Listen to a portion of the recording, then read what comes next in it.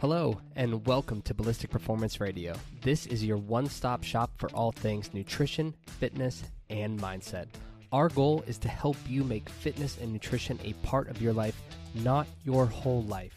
We discuss a variety of topics, including faith, self-awareness, sustainability and consistency, training programs, grocery store navigation, and how to enjoy your favorite foods without guilt or remorse. There is a lot of noise out there in the world of health and fitness, so we're here to provide real, reliable, and practical answers and recommendations that will keep you moving forward on your journey. My wife Ashley and I are your hosts, and please do not hesitate to reach out on social media to say hello, ask questions, or comment on this week's episode. So without further ado, let's get into the podcast.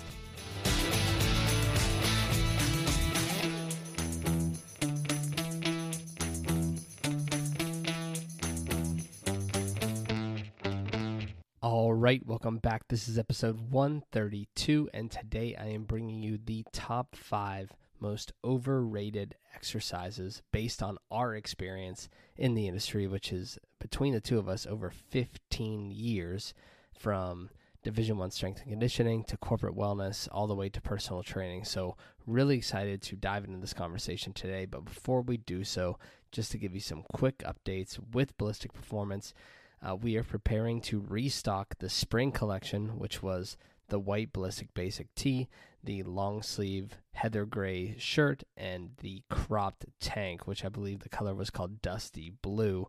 But you can check all of those out on our store. The link for that will be in the show notes. Again, we're preparing to restock that because we love that line, and it seems that a lot of other people have loved it as well. So we wanted to bring that back around. So keep your eye out for that. Then our wait list for one-on-one nutrition and fitness coaching is still open, so you can still get your name on that list and be the first to know when spots become available and have first dibs.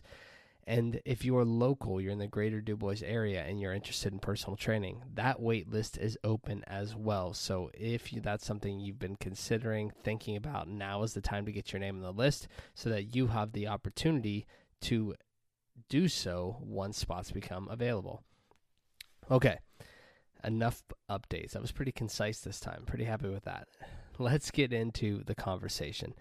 So, over the last 15 years, and again, that's collectively between Ash and I, in the fitness and nutrition industry, or space, however you want to phrase it, we have come across and recognized some patterns. And one of the most prevalent was talking people out of feeling the need to include or to do what we feel are the most overrated exercises. So these conversations would come up during client check-ins, just during conversation with friends and family about specific exercises that they've seen on Instagram, Facebook, that their favorite Fitspo was posting or raving about, and why those exercises might not be the most ideal, why they might not be the most effective, and why some of them are just complete bullshit. So with that said, I want to make it clear that not all of these are complete crap. Some of them do have a time and place, and we'll make sure to elaborate on that. But in general, we feel that these exercises are overrated or utilized in the wrong capacity. So let's break it down, these aren't in any particular order. We're just going to start at the top and work our way through. So number 1 is going to be banded pull-ups. Now, often you see these used for beginners, for people who don't have pull-ups. And with the band, obviously, if I use that for assistance, I can get my chin up over the bar and achieve a pull-up. Now, the problem is bands provide what's called accommodating resistance, meaning as the band stretches further and further, the force becomes greater and greater, or the resistance. So when you apply that to a banded pull-up, it makes the pull-up easier and easier as you lower yourself into the bottom of the repetition, right? Or when you start at the bottom and pull yourself up, that assistance is greatest at the bottom and then decreases as you pull to the top. Well, the bottom third of the pull-up is typically the most difficult. That's why when you see folks who hop up on the bar and attempt a strict pull-up and don't have one, they bend their elbows maybe an inch or two and then kind of get stuck in that position. So the band is making the hardest part of the pull-up significantly easier, which when you train that consistently means that you're not actually developing the strength that you need to perform a pull-up without the band. So banded pull-ups are not for beginners, at least not in our opinion. Instead, they are for the advanced. They are a tool that can be utilized by people who have been resistance training or training in general for 3, 5, 7 years to allow them to achieve greater training volumes and to perform supramaximal sets, or in other words, reaching failure and then continuing to perform repetitions. So oftentimes, what you'll see in the ballistic performance programs is as we're progressing through, eventually there will become a point where in that training cycle, you'll perform a maximum number of strict pull-ups, followed immediately by 5 to 7 band-assisted pull-ups. And the entire intent behind that is supramaximal training. You're going to perform as many strict repetitions as possible, and the moment you reach failure, you're going to utilize the band for assistance and perform X number of repetitions more. This helps reinforce the concept of training at incredibly high volumes and training past our current capacity. Now, that's an advanced concept. That's not something that everyone needs to utilize, but that is how we often utilize bands when it comes to banded pull-ups. So if you're not at that stage and you're not capable of performing strict pull-ups followed by banded pull-ups, you're not ready for super maximal sets or greater volume in general, what can you do instead of a banded pull-up? What's going to be more effective? Number one, you can go all the way down to a lat pull-down, whether it's on a cable machine or with a band on a pull-up bar, and you can do a lat pull-down. That is going to be more effective in developing the ability to recruit your lats and your biceps to pull into that position. It's going to be more effective in terms of developing the capacity to eventually perform a strict pull-up. Those might have been the same thing as I'm talking. I think I just repeated myself just in a different way, but you get the picture. It's a more effective tool. Secondly, you could go with a seated bar or seated ring pull-up. We utilize these all the time across all of our programs. So if you've never seen what that looks like, you essentially have a bar across a rack at a height at which you can sit on the ground and reach up and grab it with elbows fully extended.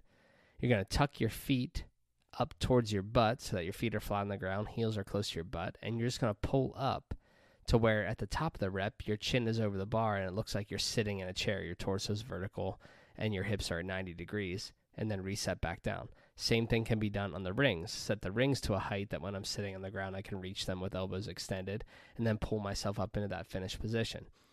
These are a fantastic tool to build volume and to increase muscular endurance and muscular strength to eventually hop up on the bar and start doing things like eccentric pull-ups or isometric pull-ups, which are actually the next item or alternative on the list.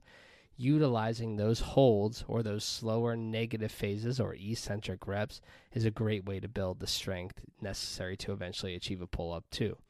So those are better alternatives compared to the banded pull-up. Now, does that mean our opinion is 100% correct and everybody else is full of shit? No. You'll see other coaches and other trainers utilize banded pull-ups in other fashions, but we believe that the banded pull-up is absolutely not a tool for beginners and that it is 100% something that should be utilized by more advanced individuals. Okay, so that's number one. Number two, push-ups on your knees. Or the quote-unquote girl push-up. Can you still say that? You probably can't, but you fucking know what I mean. The girl push-up on your knees on the floor. This is used most often to scale the push-up for beginners, for folks who either struggle with push-ups or don't have push-ups whatsoever. The problem is it's not the most ideal modification. It's actually not even close. Push-ups on your knees are a trap. The body, number one, is in a compromised position. Number two, it's nearly impossible to actually progress that variation, right? How are you supposed to build the actual strength to do a push-up when once you're on your knees, there's nowhere else to go? How do you advance it from that? How do you make it more difficult and progress your way to an actual push-up on your toes?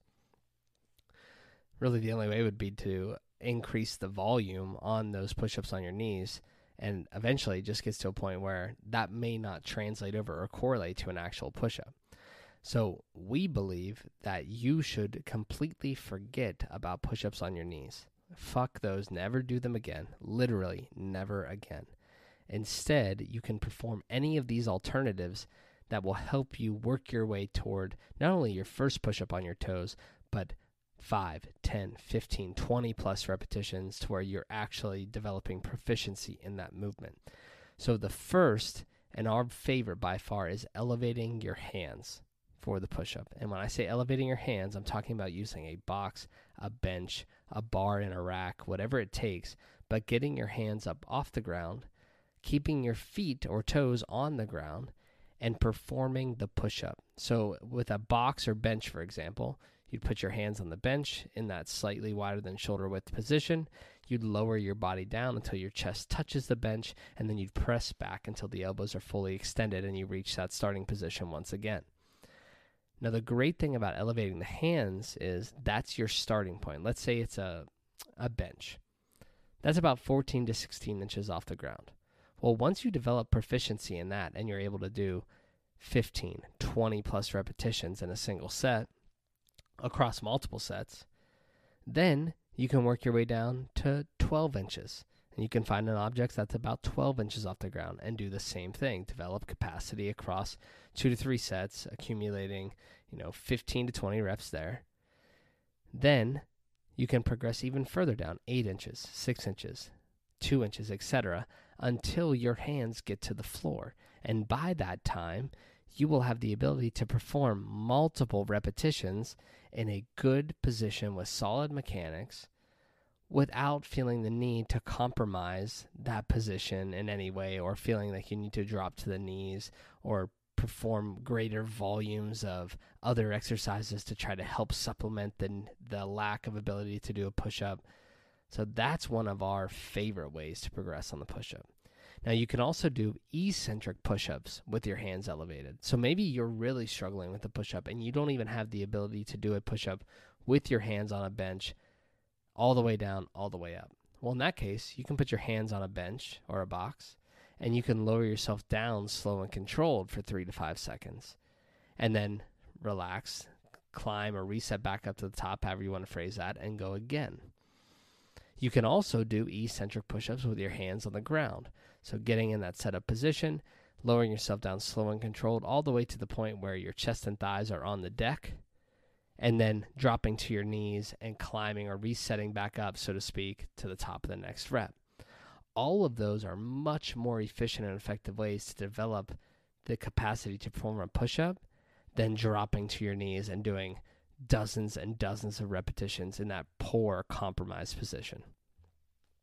Okay, number 3, bench dips. You all know what I'm talking about, right? You have your hands on a bench or a box behind you, your feet are on the ground, and you just lower yourself down into this really shitty looking compromised position and press yourself back to the top. And really all you can feel during that time is just the tension on your shoulders and the strain in your triceps. Bench dips are literally one of the worst, if not the worst exercises of all time. They do not provide the same stimulus as a normal dip, and it significantly compromises the position of your shoulder. In a normal dip, yes, our shoulders are slightly internally rotated, and they're obviously extended, but we're able to keep the shoulder in a relatively compact position and keep them retracted. When we go into a bench dip, now we're forcing our torso forward of where our hands are going to be. And as we descend down or lower ourselves down in that bench dip, the shoulder naturally wants to come further forward and internally rotate in order to get into that position. And when we do that over the course of dozens or hundreds of reps over the course of your training cycle, that crushes the shoulder. So instead of trying to utilize bench dips or doing bench dips in your program, scrap those and utilize one of the following alternatives. Number 1, eccentric or negative dips. So hopping up into a supported position on the rings or the bar, or whatever you're doing your dips on, and then lowering yourself down slow and controlled until your shoulder gets below your elbow. We'll call that the bottom position. Now it's a little more technical than that, but just for the sake of the argument here, stay with me. Then you would jump down and completely relax and climb back up or jump back up to the top of the next rep. So that's one of the best ways to develop time under tension and the adaptations you need to be able to achieve your first strict dip. Another option is to perform dips with your feet supported on the ground, but your hands are going to be on either boxes or parallettes. And now you're probably thinking, wait, you just said don't do a box dip or a bench dip. I'm not talking about having my hands behind me on a box. I'm talking about setting up 2 boxes side by side or a pair of parallettes side by side, standing in between them, one hand on each, and then keeping my feet on the ground, lowering myself down until my butt touches the floor, right? Or if I'm on a higher set of boxes, just until I reach that bottom position of the dip, and then pressing back up. That is much different than the position that the bench dip puts your shoulders into. That is more of a true dip position, because imagine if I'm on a set of bars for a dip, as I lower myself down, my torso stays relatively underneath my body. My feet might be slightly out in front of me. I'm maintaining that semi-hollow shape as I lower down and then press back to the top. Well, when I have 2 boxes side by side and my feet are on the ground and I lower myself down slow and controlled, that's very, very similar to that previous position that I just explained. So that's a great option. And then lastly, if I don't have that ability, or if that's too cumbersome to set up, because you do need 2 relatively high boxes or a set of parallettes, which not everyone has, then you could just go with either a deficit push-up where my hands are on a set of dumbbells or plates, or if that's too difficult, I could just go with a standard push-up. Those are all significantly better options than trying to utilize a bench dip. So fucking forget about the bench dips. Pick one of those alternatives we just discussed, and you're going to see incredible results and progress from that. Number 4, the sumo deadlift. Now, the sumo deadlift 100% absolutely has merit, but that doesn't mean that you should be doing it. Now, the sumo deadlift is used in powerlifting because generally more weight can be moved from that position. You have greater leverage in that starting position. You can recruit more of your anterior chain or your quadriceps specifically in that position. And so you tend to be able to move larger loads. But that sumo stance really doesn't translate over to anything else in the gym or outside the gym in sport. When are you ever in that exaggerated of a position where your feet are well beyond the shoulders and you're in an almost vertical or upright torso position? Really, never. You're not like that in any sport. You're not like that in any daily activity that we'd be doing. So the conventional deadlift, where my feet are under my hips, is a much more practical exercise in which it becomes the foundation of more advanced exercises like the clean, and it applies to real life. Literally, anytime you bend over to pick something up off the ground, you're doing some variation of a deadlift, and 9.9 times out of 10, your feet are right underneath your hips. They are not out underneath your shoulders. Again, I'm not saying the sumo deadlift can't be utilized. We utilize it in our programs, but we perform the conventional deadlift significantly more. So that's your alternative. You can even utilize dumbbells or kettlebells and perform a variation of the conventional deadlift just with a different object. So that is a much more efficient and effective way to train, at least in our opinion. Okay, 5th and final movement, and this is more of a cardiovascular exercise or a dynamic cyclical exercise, and that is long distance running. Now, to be clear, I am not saying that running is bad or that you don't need to develop aerobic capacity. That's not what I'm saying whatsoever. So take a breath before you try to jump through the headphones and punch me in the face. What I'm saying is long distance running is a cop-out for most people because they don't have to overexert themselves and they can sort of just move through the motions, put in the time, and get the hell out of there or get the hell home. Not to mention, most people suck at running. Yes, there are techniques and mechanics associated with running that can make you good or bad at it. And running long, slow distance every single day with poor mechanics beats the hell out of your body. That's why you see so many runners that can't do anything aside from running because they are broken. Long distance running is great if you're training for something specific, like a marathon, a half marathon, an Ironman, or a 10K, anything in the realm of running, performance-wise. The problem is that most folks are running because they want to lose weight, maintain their weight, or just burn more calories. And for those reasons, running is significantly overrated. There are other alternatives that provide the exact same energy expenditure or even greater that don't beat the hell out of your body and that will leave you feeling a hell of a lot more invigorated and fulfilled by the end. So let's go over a few of those. Number one is just find a different machine or different mode of this aerobic type exercise. You can bike, you can row, you can do a ski erg, you can hop on the elliptical. All of those are ways in which you can still train your cardiorespiratory system without the impact and the severity that a lot of long-distance running will cause. Yes, I said elliptical. Elliptical is fine, especially if you're just looking for energy expenditure and to spend some time training your cardiorespiratory system, specifically zone 2 cardio. That's a great option. It's super low impact. It's smooth. It's something that you can do for longer periods of time, so that's a great option. But also bike, row, and ski. If those aren't something you're interested in, you can walk, jog. So walking at a more brisk pace for X amount of time, and then jogging for a shorter period of time, and then repeating that cycle throughout the duration of your exercise. Another option would be hiking, right? Hiking is a great way to move into some of that lower zone 2 cardiorespiratory type training that's going to benefit your heart health, your functioning of your lungs, as well as your other cardiorespiratory system. So that's another great option. And then lastly, if you are diehard, you want to run, that's great. But how about you try sprinting instead of half-assing a 400-meter run in between your workouts? Actually take the time to methodically, purposefully, and aggressively sprint and see how you feel after 30 minutes of that.